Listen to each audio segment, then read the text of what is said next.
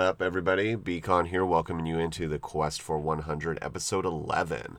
On this episode, the Big Papa Matt and I talk all about Jurassic Park. So Jurassic World Fallen Kingdom, how does that tie into the Jurassic Park franchise? And we also talk a whole lot about Ant-Man and the Wasp and how that ties into the Marvel Cinematic Universe, especially in light of Infinity War. So sit back, relax, and enjoy the Quest for 100. Make sure that you're liking and subscribing and sharing with your friends and family. We really appreciate you joining us on this quest to watch 100 films in the theater here in 2018. So, enjoy. I'm going on an adventure! You may quest the way you like. I will quest the way I like. What is your quest? This is the first stop on your first quest. We shall go together. What kind of a quest? An ancient seer who helps many on their quest. If it's for the quest, we will do what needs to be done. Will be my quest. For the quest. Your quest. Let us quest! This quest sucks. Cool. Hey, everybody, and welcome into episode 11 of the Quest for 100. Beacon and Matt back at it again, ready to go, talking some movies with you. We have two big ones, but we also want to talk about a couple of flicks we left off our tier rating system as well. So with that being... Oh, hiccups. With that being said, Beacon, what's up, dude? What is up, man? Nice. We've seen some good movies lately. Last episode we talked all about Hearts Beat Loud, Hearts Beats Loud, Hearts Beat Loud. Hearts Beat Loud. Don't forget about it. Hopefully, folks, you have gone and seen it and taken our recommendation, and you've blown up Brett Haley and Nick Offerman and Kiersey Clemens' Twitter accounts and just sent them all kinds of love and support for an amazing movie. We're going to talk about two other movies, though. And if you did blow them up, let them know that Quest 100 sent you as well. Yes. Make sure you represent for the Quest. Show what's up. I got to start this episode with a little nerd rant, though. Oh, nerd rants are always the best rants. What you got for us? Okay, look. There are times out of these 50, whatever, I don't even remember how many movies I'm at, 55, 56, something like that. There are times that I go to a movie by myself and I sit by myself. Or there are times that I go with like one other person. There's just two of us. Okay. I'm going to tell you something. Very rarely do I sit in the middle of a theater. Very rarely. Usually I sit off to one side or the other. Yeah, I'm the same way for one very particular reason that I think you're going to get to right now, actually. I'm typically a back row person. I'm not a back row person. I'll go like 2 or 3 rows from the top, but I don't usually go all the way to the top row because I know it goes on to the top rows. Well, and I'm not sitting in any of that. The reason I go top row is because in my theaters, that's the row with the most legroom. Oh, I'm a tall dude, so legroom's important. Gotcha. So that's usually why I go top row. I have a lot of reclining seat theaters, so I don't usually worry about that. Yeah, I only have one of those, which was amazing, by the way. I don't know that I can watch a movie any other way anymore. Nope. So I will purposefully, and if I go in a theater and it's empty, I will choose a spot, off to the right. Or if there's a couple people, I don't ever sit by somebody. No. Sit around other people. It's a courtesy They're not thing. there to sit by me. Yeah. Right? But when I sit down, I swear to you, Matt, every freaking time someone has to sit right in front of me or right behind me. Like, I'm not even in the middle of the damn theater. Like, it's an empty theater. There are times that it's just been me in the theater and somebody has to come sit by me. And I'm like, what the freaking hell are you doing? Yeah, no, I agree. There are hundreds of seats. Go sit somewhere else. Anywhere else. Why do you have to sit by me? Have you had that experience before? Often, and it's one of my biggest pet peeves, which is why I love to have like the selected seats. And I always will get something off to either the right or the left of the screen a little bit. I usually like to pick an aisle seat, honestly, because I'm a big guy. Yeah. And it means I get some shoulder room because I have some broad ass shoulders. And my biggest thing is like I'm not like a huge fat obese horrible human being where I'm taking up 2 seats, but I like to lean out and have room for my shoulders to relax, right? Yeah. And especially when I'm reclining, like I kind of like get to hang out over there and do my thing. And I will be in an empty theater and I will have someone sit right next to me. Right next to me. And I go alone 80% of the time, easily. So you mean like the seat right next to you? The seat right next to me or the seat right in front of me. Yeah, bro. If it was right next to me, I would move. Oh, and I will. I I've done absolutely that will. before, by the way. I absolutely will. Even in reserved seating theaters, if someone sits right next to me and if there's a seat a couple seats down or behind or in front that's no one's around me, I will move. Absolutely. 100%. And it drives me crazy because when I purchased my ticket, there was no one in that theater. And that means that they saw someone in that theater and they just said, "Yeah, I'll take that one." Well, was it a dude? Sometimes it has been. I'm thinking like maybe they were thinking like, oh, maybe some chicks there by themselves, and like they possibly. It's very possible, and sometimes it's a dude. Other times it's. I've had this one lady one time, actually just recently, and I swear to you, this woman was trying to get me to yell at her and be angry so she could file a suit on me or something. Because she literally every piece of pop she ate single kernels, and she ate it like piece at a time. And so she'd bite a piece of it off and then crunch it with her mouth open, and then next piece with her mouth open. And I looked at her, and I just was like, I just looked at her when she did it, and she looked up at me, eating it piece by piece on her popcorn. Like, say something, I dare you. And it was this older lady, and she had a fucking huge bag with her. Her legs were all up, and her shoes were kicked off, and she's all reclined and sit back. And she just was sitting there looking at me. And there were 3 seats next to her on the right. They were empty. And she sat right next to me. And was just like, I dare you to say something. Like, she just was like, I ain't gonna say something, but I'm gonna move. And I just wanted to be like, you can't throw the whole piece of popcorn in your mouth, just one at a time. Like, you just can't put that shit in your mouth and chew like with your mouth shut a little bit. Yeah. It was bad. It was bad. So, and that's a rarity when there's that annoying. But normally I'll get up, I'll move, and that kind of sucks because I feel like I got that seat first, and now you're sitting next to me, and I'm moving because you know. I don't know. You know what? I just honestly, I think people just get their jollies. Like somebody gets their jollies off of that shit. You know what I mean? Like, or the drunk person in the theater. Oh, I'm usually the drunk guy in the theater. but you're not the drunk guy in the theater that's yelling things at people. No, not at all. Over the top, like just being obnoxious on purpose because you feel like you don't. I just drank my filter away, so now I can just say whatever I want. Yeah, no, I hate that person. Absolutely. Yeah.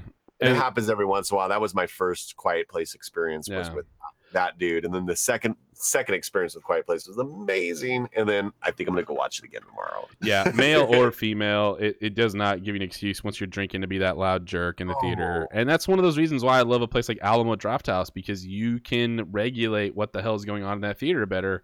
And in the general audience theaters, you can't do that. And it drives me crazy. My new theater.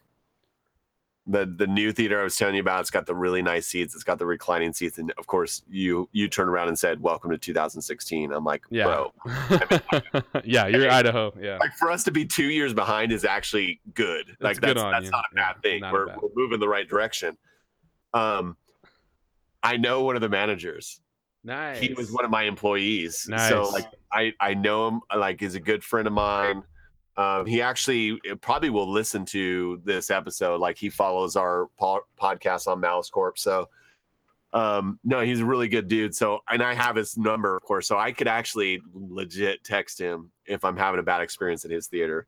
I did send him a little text review of everything I thought about, because this is brand new theater, just opened like a month ago. Nice. Good for him. And so I texted him a little review. It was a very, very good experience. Minus the popcorn, but I probably shouldn't be eating popcorn anyway. So that's probably more on me than on them. It's just bad for you, man. It really is. I honestly, I don't eat popcorn very often in the theater. It has no nutritional value. So it's just, Anyway, just things to crunch on and make noise with. Yeah, I should probably buy more like M&Ms like you do. I do. I honestly I stopped for a little while, man. Yeah, I've been. Guilty pleasure. Yeah, it's such a guilty pleasure. Like I honestly, I've been going to movies so often. If I bought M&Ms every time I went, I'd be spending way too much money on What's M&Ms. the point of having a movie pass when you're Yeah, when I'm spending $9 on M&Ms, man. Yeah, shit. All right, so we got 2 movies to talk about today. We have Jurassic World: Fallen Kingdom. Yeah, and then buddy. we're gonna talk some Ant-Man and Wasp. Ant-Man and Wasp. But first, before we do that, though, Yeah. we have been tapped by fans of the show to rate the Alien movies. Oh, okay. I Alien can get down with flicks. Are we gonna do all of them, like Alien 1, Alien 2? So I figured 1, 2, and 3. I just figured 1, 2, and 3, and then we would do. Resurrection. We would do what are the Resurrection was 4, right? Yeah. Yeah, I don't care about Resurrection. I can't even remember that movie, honestly. It won't be anywhere near a 3. It'll probably be the 4th movie. Got a 4. Fourth got a 4. Third got a 4 as well. Yeah, third got a 4 as well. I'm just those 2 done, handled. So should But we just talk also about 1, 2, Prometheus and Covenant? Yeah, that's what I was gonna say. Prometheus and those Covenant were the 4 that I really want to talk Anything else? You can assume it's a 4. How about about. Yeah, that? deal. 4 worse. 4 Alien worse. versus Predator 1 or 2, however many there were of that. Yeah, and that's more of a Predator film than an Alien film, so I'm not getting into that. That's a whole other bag of tricks I'm not willing to get into. So yeah. Right. So Alien. First Alien, The OG. classic 1979. sci-fi horror film. Sigourney Weaver, as you all know, if you've listened to any Malice Cast podcast, Malice Core podcast, you know she is the woman of my life, the dream of dreams. First Alien absolutely gets a tier 1 for me. Absolutely. 100%. You will have no argument from me. It is a all-time classic. It defines all-time classic. And one of the things I love about the first Alien is that it was one of the first movies to put a female character as a lead role in an action horror film, action horror sci-fi. I mean, this film crosses 3 different, like I said, action, horror, sci-fi. It hits all 3 of those, and you have a female lead that is a powerful woman. That is not a damsel in distress. That's Right. the kicker. She is not by any means. She is the one that's saving the day. Yep. She is the one that's taking care of herself and everybody else. She is the heroine. I always stumble on that one because it's too close to the drugs. It is close, but if I can say it, anybody can say it. But yeah, no, and Ripley is also it's an iconic character, man. Yes. Like, Ripley is the ultimate kick-ass woman, dude, as far as I'm concerned. Like, anytime, Comic-Con every year, they do women who kick ass in movies, things like that. And I just don't feel like, people will be like, oh, my inspiration was, Xena and this person. And I feel like Ripley gets passed over every single year at that panel. And it drives me crazy that she's not on that thing every single time, because not only did she do it in the first one and the second and the third and the fourth, but she did it at such a high level, especially because Aliens, the second film, I honestly, I'll sound, I think, too biased if I do it, but I'm gonna throw it in a tier 2, just because if I throw it in a tier 1, I feel like we're maybe putting too much into tier 1. But I'm gonna give it a 2, 100%, super strong. Yeah, definitely for me. I want to say it falls into the tier 2 as well, and I think I have. Sorry, I just gotta look at the character's name. It's been a long time since I've seen the movie. Sorry. Yeah, no worries. But I have a specific reason for Bill me. Paxton.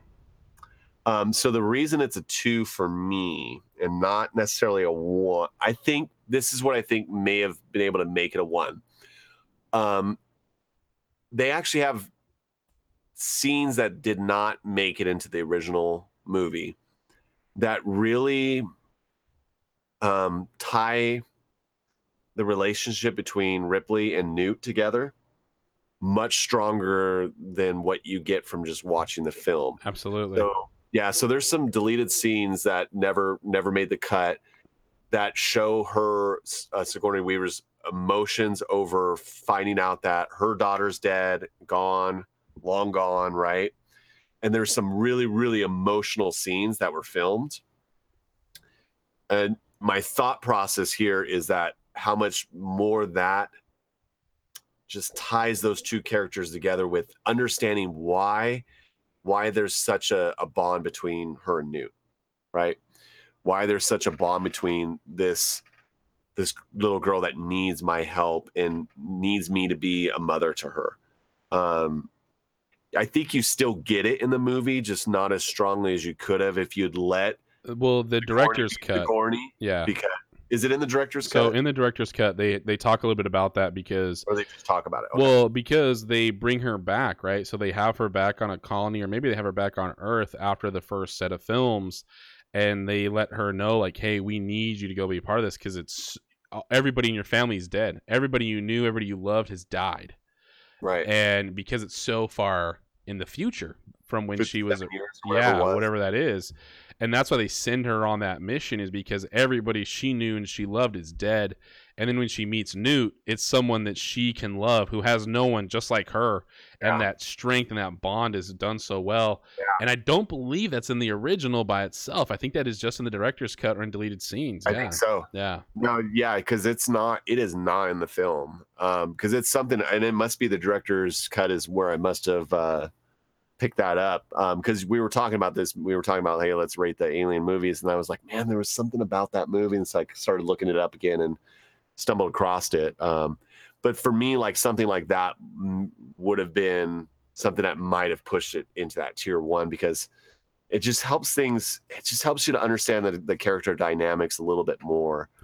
But with that being said, I still love the movie. Yeah, well, and here's the thing, though, is it was ahead of its time. That scene, talking about those things and feeling those things ahead of its time. It was an action horror sci-fi film, and I don't think the directors, I don't think they thought that was something they wanted to have in those films when you went down to the editing rooms about it, right?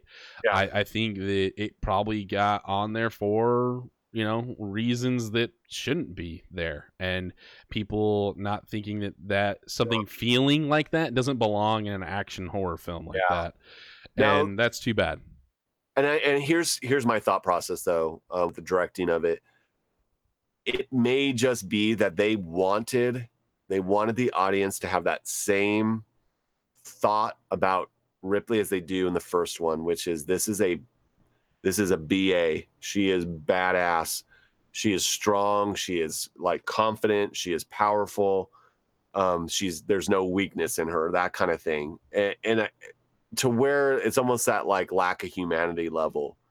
And I think that's what that scene would have brought to the movie. But I'm not like I said, not taken away from the movie. It is beautiful, wonderful the way it is. But it's a great, great movie. It's not an all-time great. And it's hard for a sequel to be better than the original. It really is. It's not easy. Yeah, and James Cameron, good on him. And I think if those scenes had been in there, it would have put it so far ahead of its time that I don't think people would have responded to it as well as they did when it originally came out. In that moment, in those years, 80. I'm gonna look it up real quick here, but it was 81, I believe. 86 for Aliens. So the sequel of 86. Looking at this. So, that's just one of those things. Like, I just don't know if, your kind of your general movie going audiences were ready for that type of a feel in that type of a film. This was an amazing year for film, by the way. Yeah, no doubt, right? Yeah. No lie, that was amazing. So that's just something, looking at that, that could have been there. But I agree. I think some of those moments would probably have pushed that into the tier 1, where you would have had a little bit more of those bigger moments. And but no, I agree. Tier 2 for Aliens and tier 1 for Alien. So Prometheus. So I just got to run this down real quick if I can. I know this was not planned. 1986 saw Aliens, Top Gun, Platoon, Big Trouble in Little China, Stand By Me, The Fly, Ferris Bueller's Day Off. Let me see what else. Hold on. Crocodile Dundee, Blue Velvet, Labyrinth, Pretty in Pink, Star Trek IV: The Voyager. Well, anyway, Short Circuit. Man, Short Circuit. Johnny Flight 5. of the Navigator. Yeah. Color of Money. Flight of the Navigator was 86. Wow. Howard the Duck. Yeah. Screw Howard the Duck. Not so much Howard the Duck. Tier 6. Tier 6. It's got its own tier. Karate Kid Part 2, you know. Little Shop of Horrors. Love Highlander, me the some first Little Shop. original Wow, Highlander. original Highlander. Yeah, Friday the 13th Part 6 or whatever it was. Well, is that the one with if it's out 4 or 6, one of those two is really, really good actually. American No, I'm thinking of Tail, Halloween. dude. I'm thinking of Halloween. An American Fievel. Tail, dude. Oh, Fievel. Poltergeist 2. Who cares? Hoosiers, dude. Oh, all right. We gotta move on because I'm That's gonna get pretty good. Iron Eagle. Oh, Critters. Oh, dude. 1986, man. What a freaking year for film, dude. Yeah, no doubt. What a year. No doubt about it. I love it. That Give us time to 86. grow up, by the way. 86. It's a good year. The year before I was born. 87 was that great year. Been kicking it around for a while. Yeah. I've already been kicking it for a little bit. So Prometheus. So let's talk Prometheus because 3 and 4 were tier 4s for us. Prometheus, I definitely want to say I'm gonna give Prometheus. I'm gonna give Prometheus a 3. I'm gonna give that a tier 3 as a solid film. I feel like it forced itself into the alien worlds a little too hard. I totally agree with you. Yep. And that would be the only reason why it didn't actually stay a tier 2, because the first So probably 75% of that movie was a tier 2, and then it dropped when it started kind of pushing itself too hard into the alien. I'm strong with you on a tier 3. However, after watching Covenant, I appreciate Prometheus more after watching Covenant. Like I enjoy the movie more after Covenant. Yeah. Where it got better because of Covenant. Yeah, I agree. And so yeah, for me it's even a high 3. For sure. High 3. Like I said, those last 15 minutes is what ruined it for me because they pushed too hard to say, "Hey, we're an alien movie." Yes, yeah. I think you're right. They probably could have just done without that, and it would have left you just going, what, because you already were a little bit like, what the hell is just going on? Yeah, right now? for sure. Yeah, absolutely. Covenant for me, just so everybody doesn't think that we're always on the same page, I'll say it first. Covenant for me is a 2. You may say it's a 2 as well, but at least I said it first, so it doesn't look like I'm just saying the same rating after you. Okay. I'll give you that. It's a great film. It's a great film. It pushes us so much closer to the original Alien. Michael Fassbender is fantastic in the movie, kills it. He's creepy. He's scary at times. And just a powerful performance from him. Just the whole movie is just fantastic. We spent, I think, an hour and a half on a mouse court talk. You and Mess talking about this movie for well over an hour and a half. Yeah. Well, in Covenant hit the tier 2 for me for one huge reason is because one of my favorite topics, one of my favorite themes in movies and storytelling in comic books, in books, in theater, in TV shows, is the idea of a creator and a createe. And what is that feeling and power that you have over something that you have created? And what are you going to do with that, right? And what does that feel like? And what are those questions about? Why am I here? And what are we doing? So what? Is that why we love Westworld so much? Oh, absolutely. And once again, I love that theme because Westworld does the same thing. Yes. And Covenant did something so well with Fassbender's character because he was something that was designed to never be able to create. And yet, his first setup, his beta form, if you will, was able to create, and his 2.0 version, his later creations were not. And I go with our boy Malcolm from Jurassic Park, and life will find a way. It will find a way, right? It's the chaos theory. It's the theory of chaos that life will find a way, right? And I love that that was able to be explored in an alien film, like in a sci-fi horror film. We got to sit there and play around with those ideals of creation, Yes. and I loved it, and they did such a good job with it, and it was such a visual representation of that it did such a good piece. And yeah, there were some pieces, and honestly there are probably 3 scenes in that movie that kept it from being a tier 1, honestly, for me, for Covenant. Yeah, there were a few holes in the Yeah. plot even that were I don't need praying xenomorph. Right. Little praying baby xenomorph. Meh, meh, meh. And there's a couple of holes in there too, but other than that, tier 2, and strong tier 2, like cemented in there. Yeah, absolutely. Nice. Well, So, there y'all go. There you make go, sure fans. You hit us up with what you thought of the Alien franchise as a whole, like, and each one of those movies. Give Absolutely. us. We'd love to hear it. Yeah, what are your tiers on those? And tweet at us at Quest for Movies on Twitter. At Quest for Movies. We would love to hear what you guys have to say And if you about haven't those seen films. these movies, go to our website, www.mouse-corp.com. Click on any of the Amazon links, and you can buy these movies, or you can subscribe to Amazon Prime. Yep. And watch some of them. I think actually a couple of them are on Prime Video right now. So yeah, we'll I'm sure we'll be able to tell you in a little bit. or you could just buy it and add it to your library. So better. Yes, have right. Have that copy ready to go. Have it digitally. You can watch it on movies and planes. Watch it on your phone, And plane on Aliens is on Prime Video right now, so you can do that as well. So I did not tell lies. You never do. I miss Prometheus is on there as well, so there you go. Got a couple of those guys ready to go. They even have the original, the director's cut on there from old Ridley Scott. Nice. So that's a good one for the original Alien too. Which the reason why I love that director's cut from Alien from Ridley Scott is because I love Ridley Scott. Ridley Scott. Yes, but they released it on a Halloween. They released it in Halloween. They did a re-release when they did the director's cut into theaters, and I got to watch the original Alien in the theater. And me and my brother went and watched it, and it was on Halloween. And he pulled me out of school, so I got to ditch class and watch Alien. So it was awesome, man.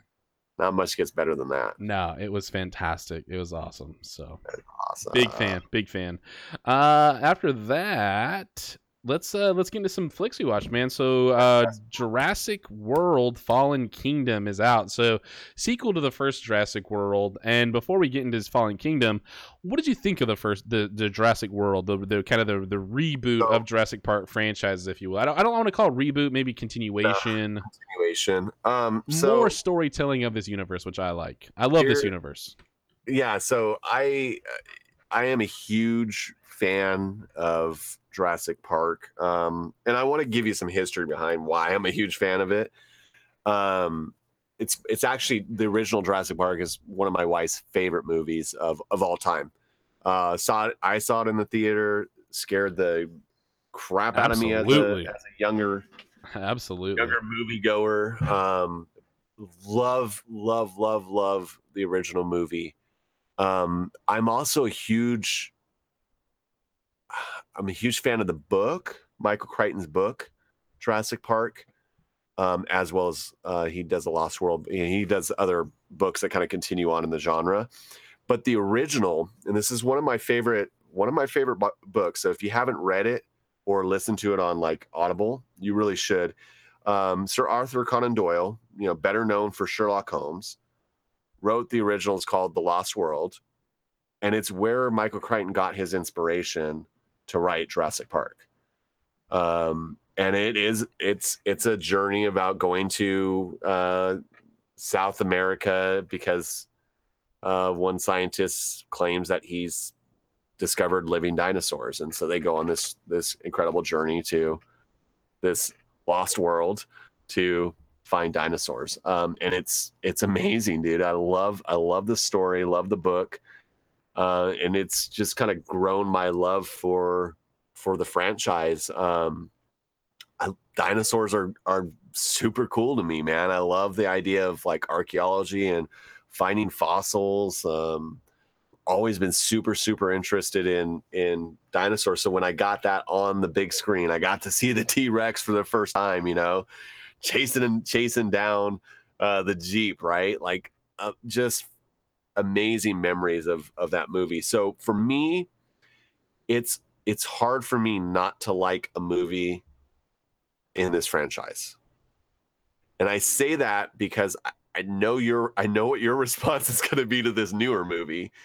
And if I'm honest with myself, I know what my response is to the newer movie, but there's this deep love and affection for Jurassic Park that keeps me coming back for more.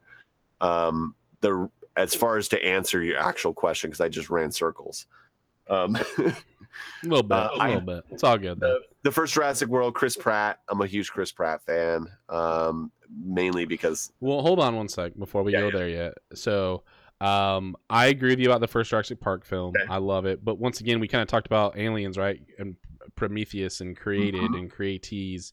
That's one of the things, like people who love dinosaurs and archaeology love Jurassic Park, but also the people who love genetics and sci-fi and that creation and what could come from us being able to manipulate DNA and, well, not being able to, we're able to, but that mastery of it and being able to create life from that. And what are the possibilities with that? It also hits a huge note with Jurassic Park. And I love the first Jurassic Park. I even think Jurassic, the Lost World, the second movie, isn't bad at all. And even the third one was pretty good. Like, I like this genre a lot. And the original, by the way, is a solid tier 1 for me. Super solid tier 1. Yeah, absolutely. Super tier 1. Glad we're on the same page there. Absolutely. But so as Jurassic World, what are some of your thoughts? Where would you kind of rate Jurassic World? Yeah, I mean, for the whole relaunch of this franchise, I'd have to go back and watch the relaunch, the Jurassic World that came out, whatever it was, 2 years ago. I'd have to rewatch it probably to get a better idea of how I really feel about it, but if I had to just say it off the top of my head, it's definitely a 3, maybe a 2.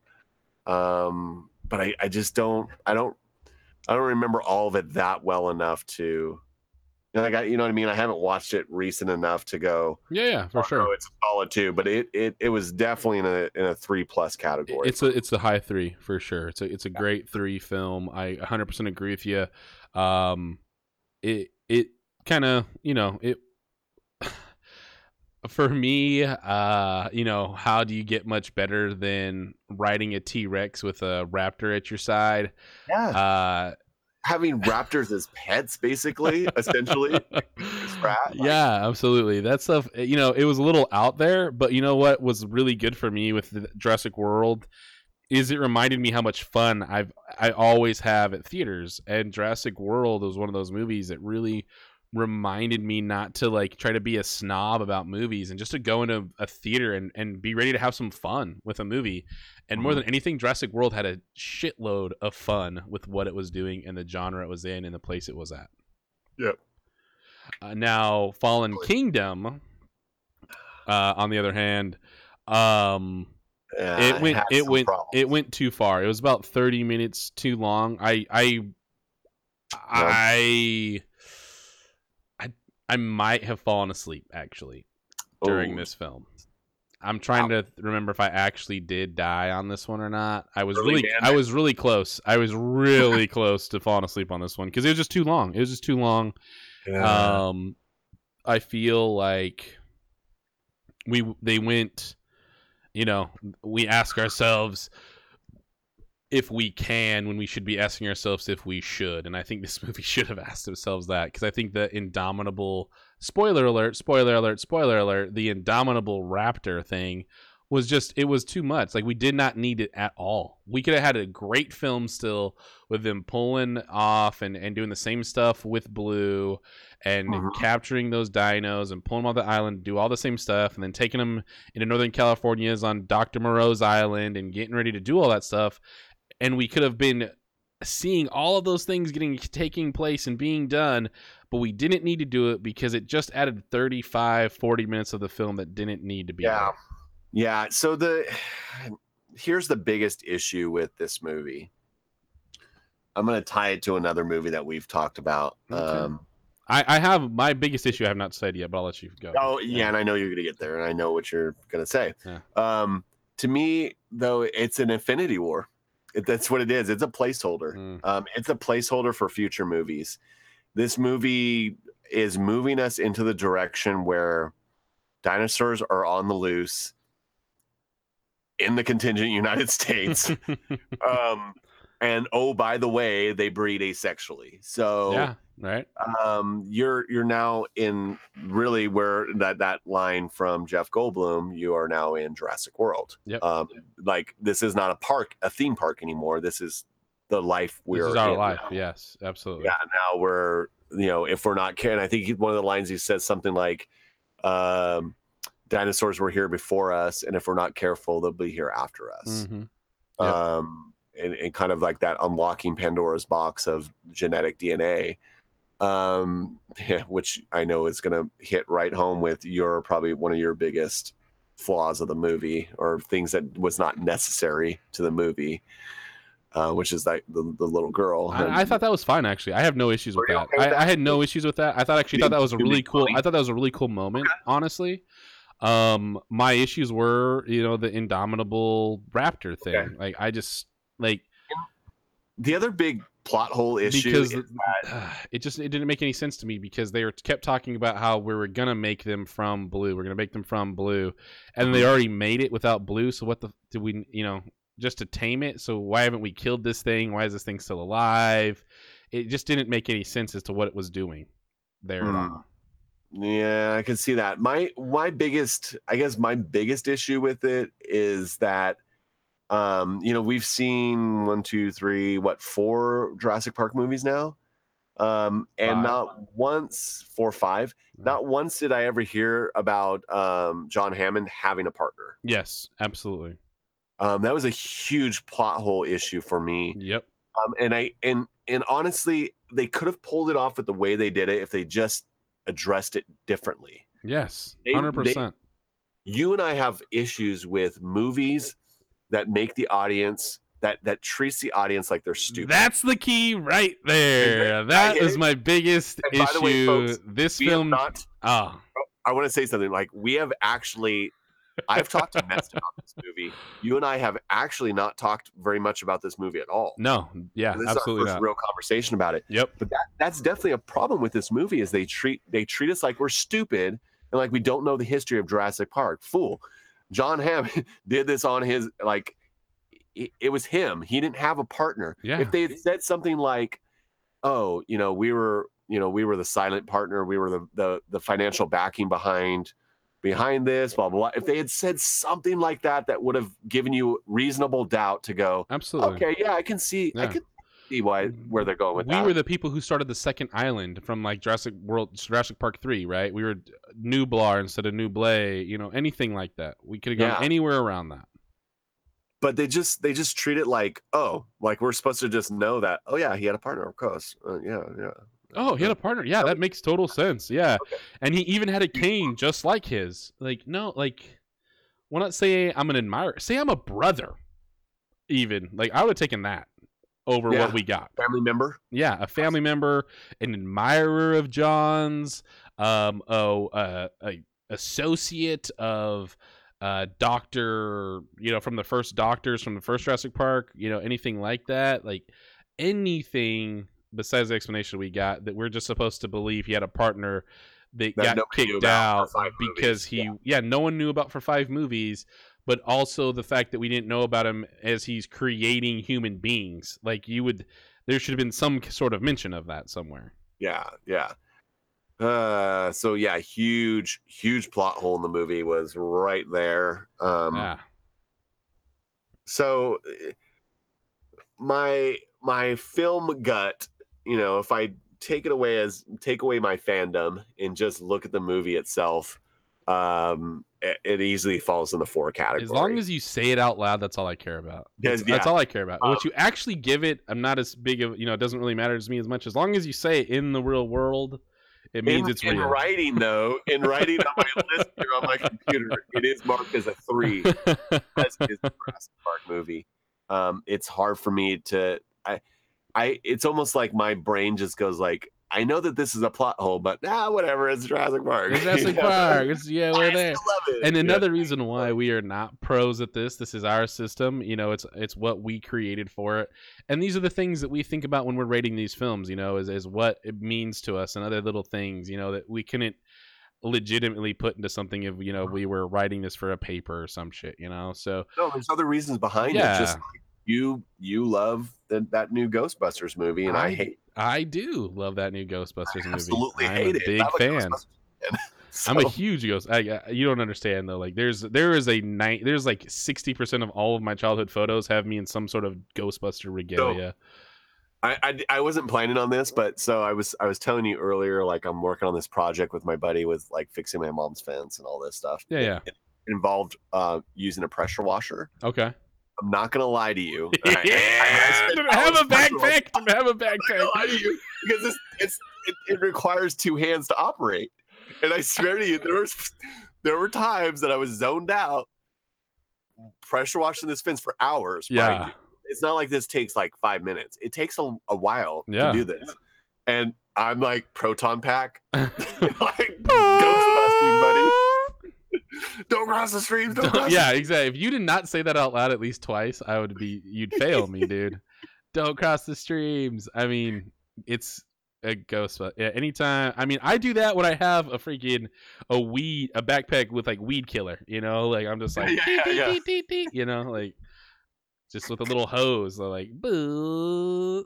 Throw out the trap. Yeah, exactly. So yeah, it's just that is my all-time #1 movie like prop replica I need in my life is a proton pack. Proton pack, yeah, I hear you. Anyways, yeah. So for me, man, like this film treats like you're stupid, man. Like it had moments in there where you're just like, and then even so, here's the thing: even if we move past. We needed more time on the island. Am I wrong? I would have liked more time on the island. I didn't need more time on the island. I like the story that they're pulling stuff off to get them back, to sell them off as commodities, to create a new island, to create weaponized dinosaurs. I'm okay with that. Engine, that moniker, and that's another thing I didn't get. Like, why didn't we just use Engine as this, right? Like, why didn't we just have the kind of overarching corporate entity that's been in all these other Jurassic Park films? Why do we need to create Hammond having to have a partner all of a sudden that now has money that wants to like what it just what doesn't. If it wasn't Engine? What if it was Stark Industries? I'm just saying. Combine the worlds. I don't give a shit. Combine these 2 worlds. I don't care what it was. I wouldn't have cared if it was the first semblance of the 101 from Ready Player One. I don't care. Right. Like I would have done anything with that, right? Like it would have been better than what we got. I honestly thought. I really do think it would have been an easier plug. But the thing is then they're already there. They've already been creating them. We've already been moving on. So what do we actually need Blue specifically for? Well, we want to have them have characteristics to be trained. Like, okay, I kind of get that, but why have we, you guys don't have any heart. You don't care about any of this stuff, so why are we keeping experiments, right? So because this indomitable raptor gets out, right? So this thing gets out, and it is a vicious killing machine. It's killing everything. It's unabashedly killing everything.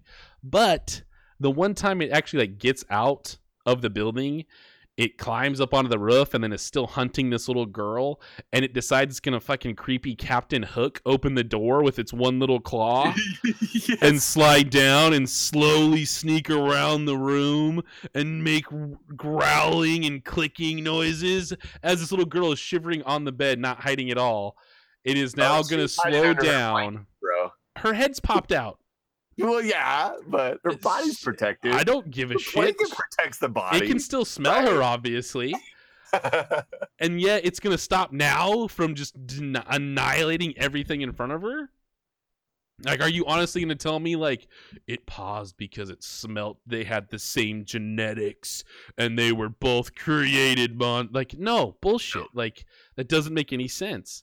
It would have just busted through the. It wouldn't have opened the door all quiet. No, it would have jumped down onto the ledge and jumped through and started eating that little girl in half. Like it doesn't make any sense that all of a sudden this thing wants to creep now and wants to be a creep. Yeah. I could see if it was like Chris Pratt on the bed with the gun. Yeah, something intelligent. Sure, something, right? And the other, I mean, there's so many things. It drove me crazy because it treated us like we were dumb. Like it did not treat the audience, I felt, with respect of the storytelling and the place we were in. And for me, honestly, like I'm gonna give it a tier 4 purely because it's Jurassic Park. I honestly don't think I could recommend someone to go watch this in a theater. Whoa. Okay. What? Yeah, that's I can get that. If you're a Jurassic Park fan, I do recommend going. Yeah, if you're a Jurassic Park fan, go watch it in the theater. If you could care less about Jurassic Park movies, now you could skip it completely. Can we get Lost or Jurassic World 3 and it's just Chris Pratt hanging out on the porch with Blue? Hanging out on this cabin porch above the lake, just chilling with Blue. Jurassic Park 3 should be a buddy cop film like Turner and Hooch, but Blue and what was Chris Pratt's name in that movie? I don't remember, but Blue and Chris Pratt. Blue and Pratt. That's what I want. Dinosaur crack. I want Blue and Pratt. That's what I want. It looks like there was a murder. Possible suspect is a velociraptor. Yeah, absolutely. We had a velociraptor loose. We're going after Chris Pratt. We're going after your raptor. You ain't taking Blue from me. Blue would never have done such a thing. Like Turner and Hooch style. Yes, is Blue. Absolutely. I want it Turner and Hooch style, just like that. Oh, jeez. I could buy that. I would probably, I would. I would go probably the day it comes out. Also, I have to say, this is the first time, Pratt, that you failed me a little bit, dude. I don't feel like you being the big tough guy in a film is your move. Oh. I don't think this is your role.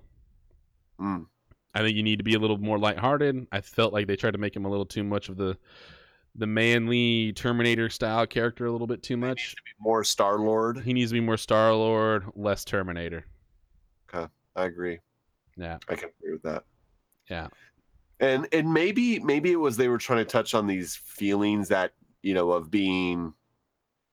They could have actually I think pushed some of that relationship between him and God, man.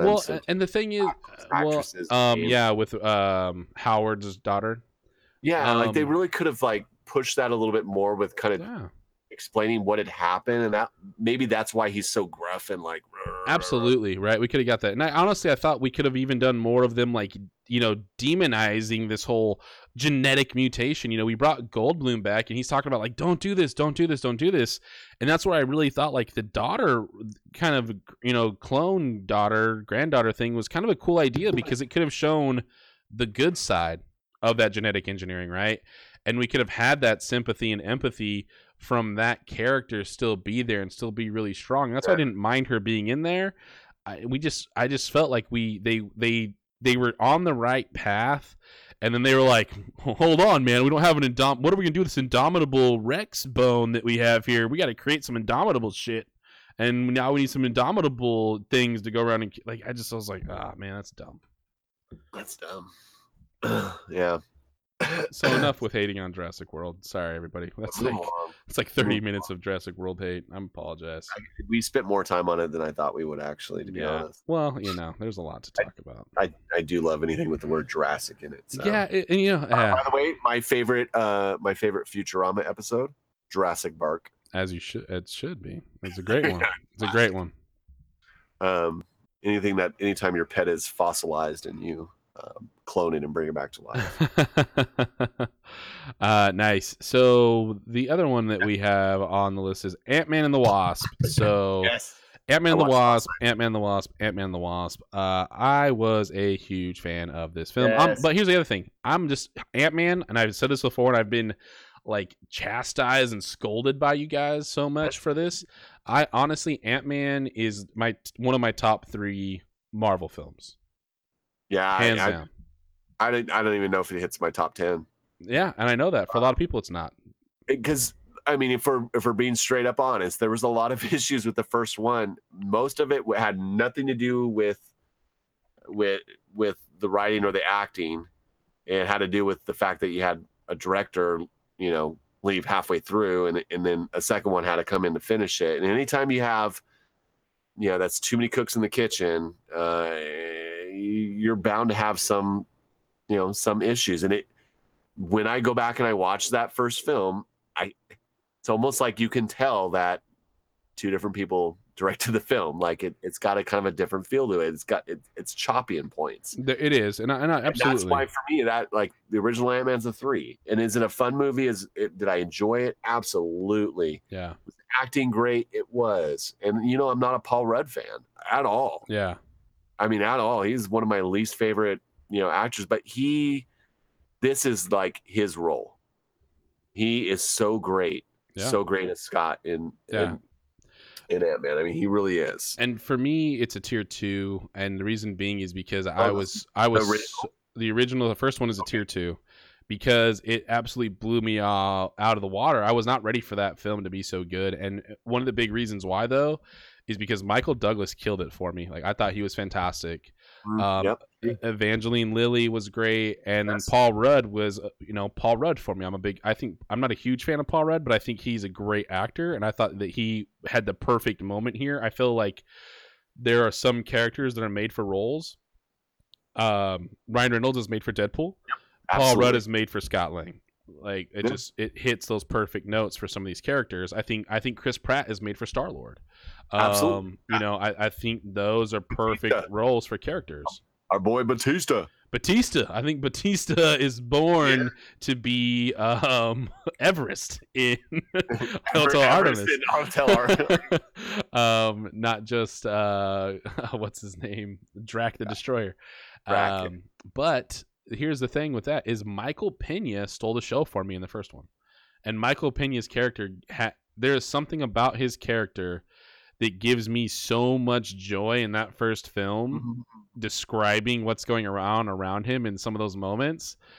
I don't know if it's his face, his stupid smile, the way he describes things, but it hits me so hard in my funny bone that I cannot deny that it kills me every time. So it's a tier 2 for me, super strong tier 2, the first film.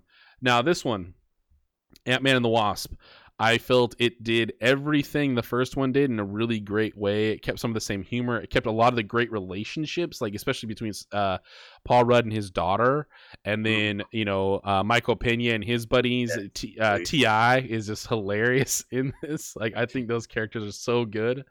And the other one is Evangeline Lilly and Michael Douglas again. Like I felt like we got all these great characters back. Yes. They did not betray each other in any way. They were the same characters, the same types of storytelling. Absolutely. And then we got amazing characters added on to this as well. Walter Goggins played a phenomenal bad guy as his little black ops dealer. Yep. I felt that Lawrence Fishburne and his ghost friend killed. Amazing additions. And then our main lady, we got Michelle Pfeiffer gets thrown in there, and you just talk about otherworldly good. Like she's in the movie maybe 30 minutes tops, and she's fantastic. Yep. Totally agree. For me, Ant-Man and the Wasp was better than the original. It's better than Ant-Man. It is a solid tier 2. And for me, we've talked about this before. There's not many superhero movies for me that make it into a category higher than a 3. Yeah, I agree with you. There really isn't. There really isn't for me. And I'm a huge comics fan. I'm a huge superhero fan. Yeah. I love superhero movies, but one, there's a lot of them. Mm-hmm. There's a lot of mediocre ones. Oh yeah. That. And it's not a genre that everybody can get into or everybody loves. Absolutely. I think anybody that, whether they know these characters or not, could go watch Ant-Man and the Wasp and absolutely love it and enjoy themselves. Absolutely. Just like anybody that doesn't, whether you know Black Panther or not, you go watch Black Panther. That's a movie you're going away like, hell yeah, dude. Absolutely. That was awesome movie. Yep. And you go watch. Well, Logan was a whole nother story. For me. Absolutely. That hit a That would just hit all the right notes, though. That hit all the right notes. cut deep. Yeah. It But it berserkered into my heart. Berserkered straight into my heart. Ant-Man and the Wasp was really good, dude. It was really good. Great acting, like you said. I mean, amazing cast. Good directing, start to finish. And for me, I think it's one of the key points is we had the same person start to finish in charge of this movie, with Peyton Reed directing. Yes. And great writers, Chris McKenna, Eric Somers, just fantastic writing, fantastic directing. Cinematography was excellent. The special effects were amazing. And in a movie like this, where you have so much going on with shrinking and enlarging and ghosting, the quantum realm, and absolutely. The whole way that they did the ghost character and the phasing was really, really cool. That was excellent cinematography. It was a fun way to kind of wrap your head around that character and her powers. Yep.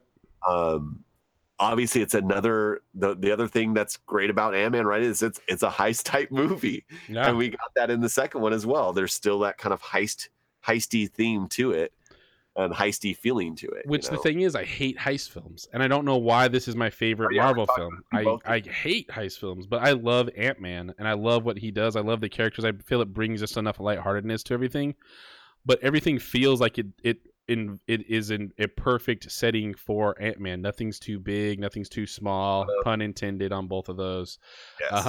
But the thing is he handles his business the way it's supposed to be handled. Him in this film having to be on house arrest and making sure that he's constantly having to get back, and spoilers, sorry if we haven't already done it for you. But it's one of those things, like, this is one of those things where they never treat you like you're stupid in this film. They always are going back. There's never a time where you're like, he was gone for 3 days. What happened to his house arrest? He was constantly having to try to get back. He's constantly having to stay in front of the feds. Everything that was a threat in the beginning of the film is still a threat at the end of the film. Walter Goggins' Black Market character keeps coming back and is constantly there and around it and throwing monkeys in the wrench. All those different things that fit so well into this film. Nothing got left, nothing was useless, and every single thing had something going on and was meaningful to this story. My only issue with Walter Goggins' character is it's hard for me to look at him and not think about vice principals. It's so hard for me. But that's fine, because it feels like that'd be the same character. Like, I feel like his vice principal's character, if he got kicked out of schooling, he'd become a black market dealer. Well, maybe he is. It's very possible. He was very possible. His Asian mother in that film could definitely be hooking him up with some stuff. Oh gosh, dude. That yeah. I love the cast. Such a fun movie. I mean, it really was a fun movie. Super funny moments throughout it. Yep. Great action sequences. The chase sequences in the movie were excellent. So good. All the different little car scenes and Lewis, fantastic. He was so funny. The whole Michael Pena, everything around the truth serum. So it's truth serum. It's like, no, it's not. It does this. Nothing makes you tell the truth. And then at the very end, when he gives it to us, the guy's like, "It is true serum. It is true serum." So good, dude. Yes, I love it, man. The characters were great. I love all the stuff about the Baba Yaga. That is great. And the look on Michael Douglas's face when he starts talking about it, he's like, he knows what he's talking about. He's like, super strong tier 2 for me.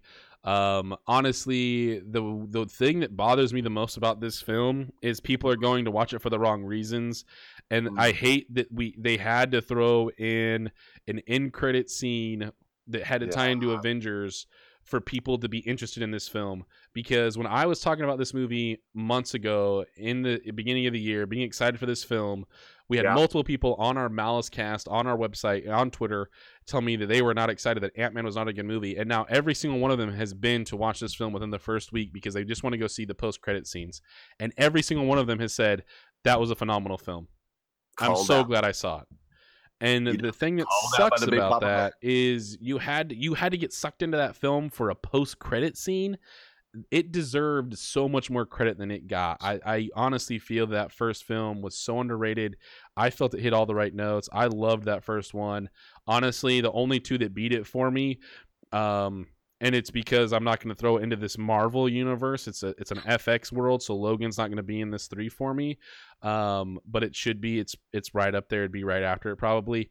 But it's Spider-Man, Black Panther, and Ant-Man are my top 3, and in any order as far as Marvel goes. As far as Marvel films go, yeah, those are my top 3 Marvel films. So, this right here, Ant-Man and the Wasp, did everything it was supposed to and more, in my opinion. And for a sequel, you're already starting a tier below for me because you're just a sequel film, and that's so hard to get over. Yeah. And this matched, if not maybe exceeded, the first film in every way, shape, and form. It was so good, dude. Yeah. It was really, really good. I just can't. Yeah, I can't say enough about it, and it's still fresh for me because I just watched it, and it's such a fun movie. It really is. Movie. Let's talk about post-credit scenes. Yeah, so let's talk about post-credit. So spoiler again. So post-credit scene, we see Scott being tossed into the quantum realm where they got Michelle Pfeiffer's character, and he's going in there to collect quantum particles for healing, what he speaks of as for Ghost, more healing for Ghost, more quantum healing particles, I think is how it's described. Kind of continue with her healing process. Continue with her healing process, right? So this stuff has a ton of power to it. It's able to bring people from multiple dimensions into one, or in multiple realms, if you will, people who are phasing in and out into one, and bring them back to whole and heal them in a big way as well. Obviously maybe even have some sort of regeneration factors, considering Michelle Pfeiffer's character. What it does actually is it helps you evolve. This quantum physics helps you, these quantum materials help you evolve. So Scott is going to collect these quantum materials that Michelle Pfeiffer was exposed to for 30 plus years or whatever it was. As he's in the quantum realm, he goes in, he pulls his little capsule, boom, absorbs a bunch of shit. The snap happens from Avengers, and Wasp, Hank Pym, and his wife all gone. Yep. They've all been phased out. They've all been thrown away, and Scott is left in the quantum realm. Yep. Floating around, asking where the hell everybody's at. Yep. And then we lose that scene. So it may just be like, oh God, all 3 of them are gone, and now and Scott's stuck in the quantum realm. So now we know where they were all at. Yeah. The thing is, though, is there's a lot of things that can now happen because of this. So the first one is we've already seen set footage from Avengers 4, and Ant-Man is a part of the group that is supposedly going to be going back in time to start solving some of these issues. So we know he'll be taking part in Avengers 4. Yep. The thing is, though, is how long is he going to be stuck in this quantum realm? And will he come out with the powers that Michelle Pfeiffer had? Or different powers. Or different powers, because he could be evolving as well, right? Maybe Is he truly stuck where somebody else has to help him get out? Or is he actually in a place where he can get himself out? Well, yeah, and Luis knows where he's at. He's going to know where his van's at. So I'm sure he might be able to come help get him out. Yeah, get on the walkie or whatever. Yeah, and he'll be able to kind of maybe walk him through how to pull him out or something like that.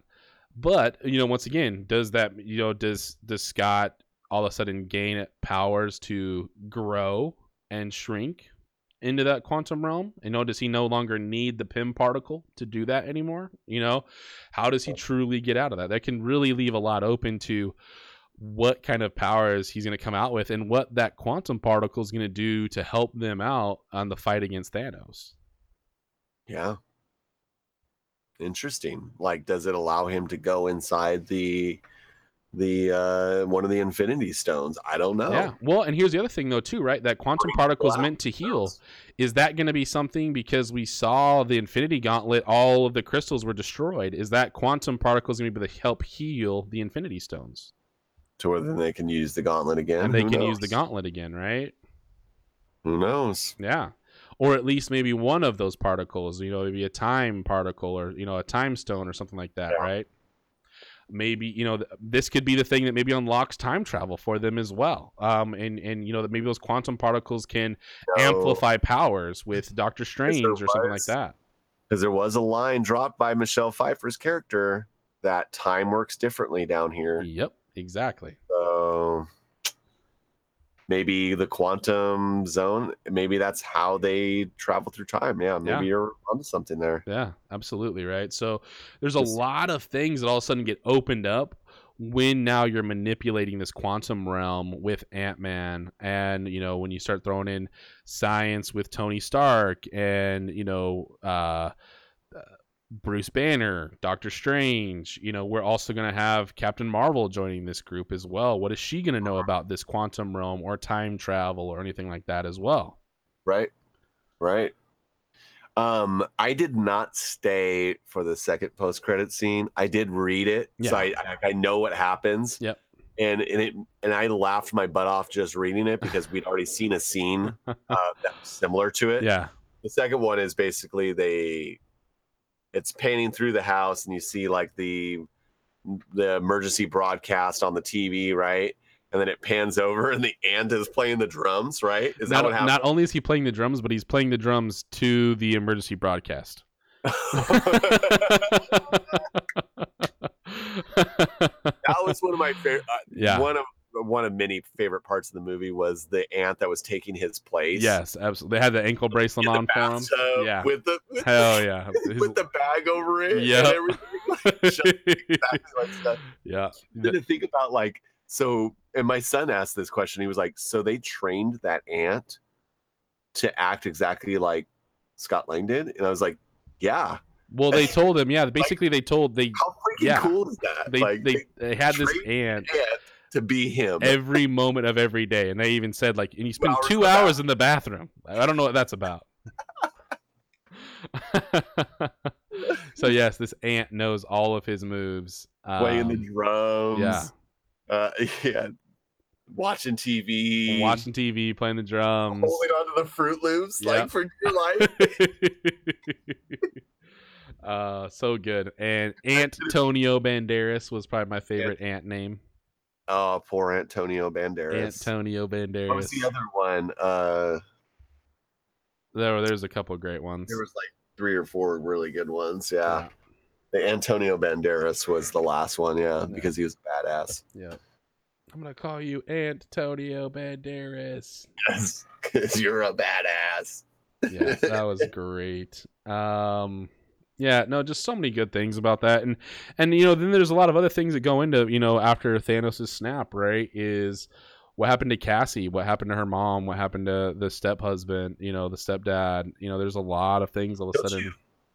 I love the stepdad too, by the way. Yeah, the guy from Vinyl on HBO. That dude is so awesome. But just the feeling around how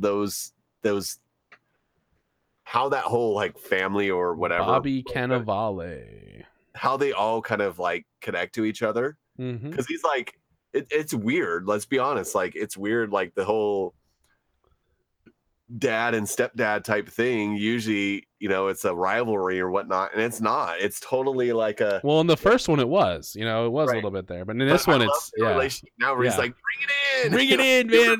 Yeah, let me get some of that. Yeah, absolutely. Yeah. Absolutely. Now they're buds, and it's cool because it doesn't. The drama wasn't. What I like about it is the drama wasn't in the family. Yeah, no, not at all. Drama with his daughter, absolutely. Drama with the ex-wife or the stepfather. I mean, it was the drama was with what was going on with Ghost and with we didn't get pulled away from the main piece, which was Ghost, Lawrence Fishburne, the Quantum Realm, the FBI, You How know, good was Lawrence Fishburne too? Lawrence Fishburne crushed. You know, I he's loved seeing him in the movie. when you catch Lawrence Fishburne on screen, you know something great's going to happen, and nothing disappointed from what he did. No, he was great. He crushed. Yeah, I he was crushed. excited when I saw it because I didn't watch any trailers for this movie. That was one thing I did not do. I avoided them at all costs. But here was what I will say: the ones I did see, they kept them very consistent, and they did not show anything in that film probably past the first 30 minutes of it. Yeah, I mean, I might have seen I might have seen the teaser trailer, like the original. The only thing that was after the first 30 minutes was the car, the Hyundai that was being small and big. The Hot Wheels. The Hot Wheels souped. Yes, absolutely. That was the only thing, honestly. And out of all the cars that Lewis could pick, I mean, he picked the most colorful one. That's for sure.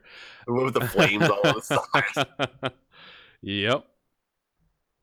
But I loved it. I thought it was great. I can't recommend it enough. I want everybody to go watch Ant-Man the Wasp. It was a great addition to the summer films because we haven't really had a ton of them.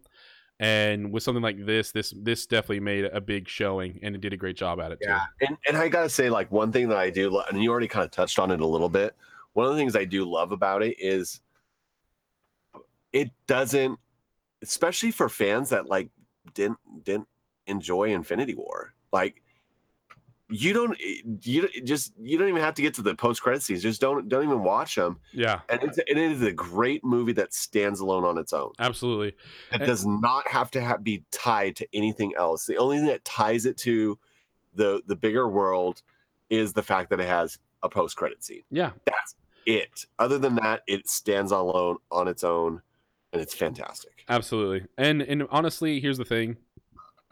I love that that's the only thing it tied into, that we didn't have a bunch of like, you know, inside jokes or tongue-in-cheek moments that try to tie you into everything. And, you know, some people that might be a gripe, like, you know, Thanos and this war of Wakanda, and these guys never see what's going on. Look at it. They're never really in front of a TV the whole time they're doing their stuff, right? No, like, he's in house arrest for those 2 years, so it's not like he can't go. Yeah, he can't go be a part of any of that. So...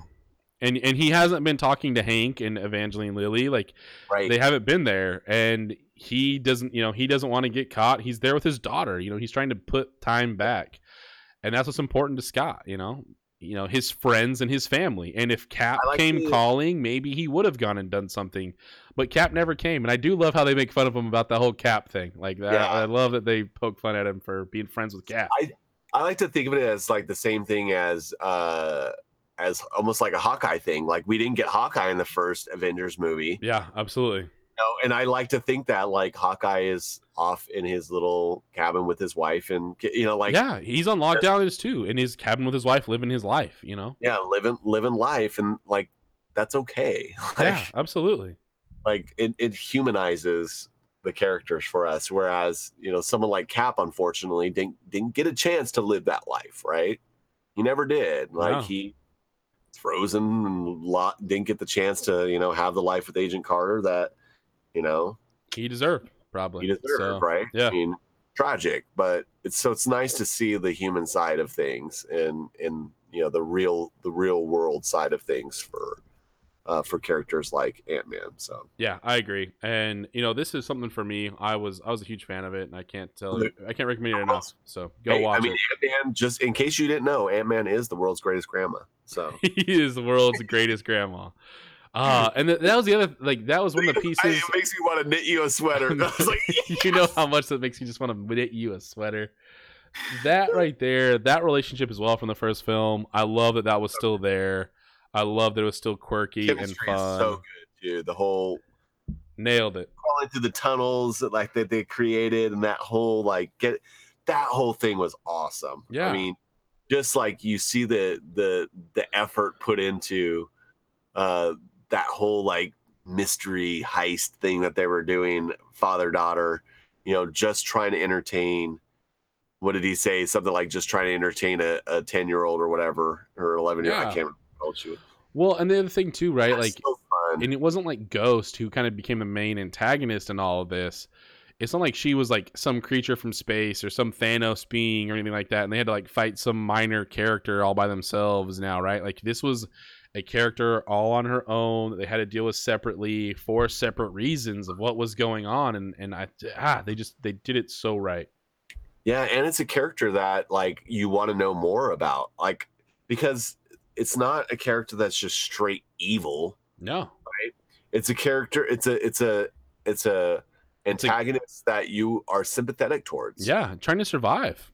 Yeah, that you feel bad for. Like this was a young girl who like went through this like tragic Absolutely. moment, and then was taken advantage by the government and by these agencies and by Shield, by a system that we thought we trusted in Shield. Yeah, like, and that gives so much more depth to Shield, by the way. And like, how do we think about like Tony Stark and like his involvement with what creating weapons, or and like Nick Fury's involvement as Shield, right? Like, yeah, did he know about, because he's the one that creates suits for everybody, right? Yep. Was he involved in this? Who knows? Like, so it just gives so many good questions about like, I want to know more about this character. Did Ghost disappear? I don't know. We didn't see that. Like, well, and it also gives so much more character to Hank Pym, who doesn't trust Shield and is living off the grid from Shield, right? He's not just like, let us help you and let us be a part of you. Like, Hank Pym knows that dark side of Shield and what's going on, and he's keeping his daughter and his technology away from Shield because he knows they will find a way to weaponize it and turn it bad, just like they did this poor girl. They didn't try to help her or heal her. They turned her into a weapon. Yep. They lied to her. So and then she says that, like, they said they were going to help me, and they lied. They lied. And that's just good movie. Great stuff. All right. I think we're going to wrap it. We're a little over an hour right now. So, yeah, we're about an hour 15 into this one. So, we're going to cut this.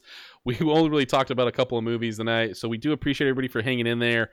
If you want to check anything out, you want to check out Ant-Man, any of that stuff, go and check out mouse-corp.com. Click on our Amazon link on our site and go and check those things out. Go buy them. Go check them out on your Amazon Primes, anything like that.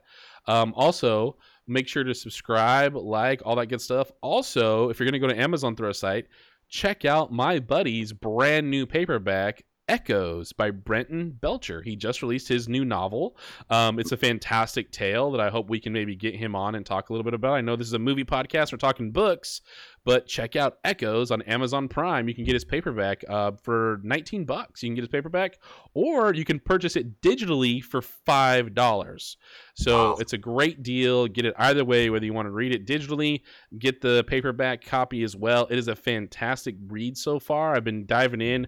Shout out to you, Brenton, and Echoes on Amazon as well. Nice. B, where can everybody find you, man? Yeah, you can follow me on Twitter, bcon_MaliceCorp. Awesome. And then follow the show at Quest for Movies on Twitter, where you can join in any of these conversations. Let us know what you thought of these films we've just talked about. Did you think Jurassic Park or Jurassic World Fallen Kingdom should have been higher, maybe even lower? Do you think Ant-Man the Wasp, we're overrating it and giving it too much because we've been dying for a great Marvel film? You let us know. Follow us on Twitter. Let us know what you all think on that. And then myself, you can hit me up at the Big Papa Matt on Twitter or on mouse-corp.com.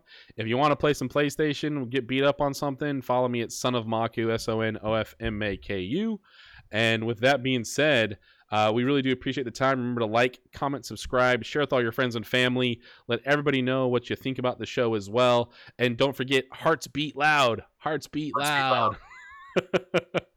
And with that being said, thank you all so much. You have a great night. And don't let friends quest alone. Peace. Then let us be rid of it. Once and for all. It's a dangerous business, Frodo. Going out your door, you step onto the road, and if you don't keep your feet, there's no knowing where you might be swept off to. Bye-bye, boys. Have fun storming the castle. Think it'll work? It would take a miracle. Bye-bye.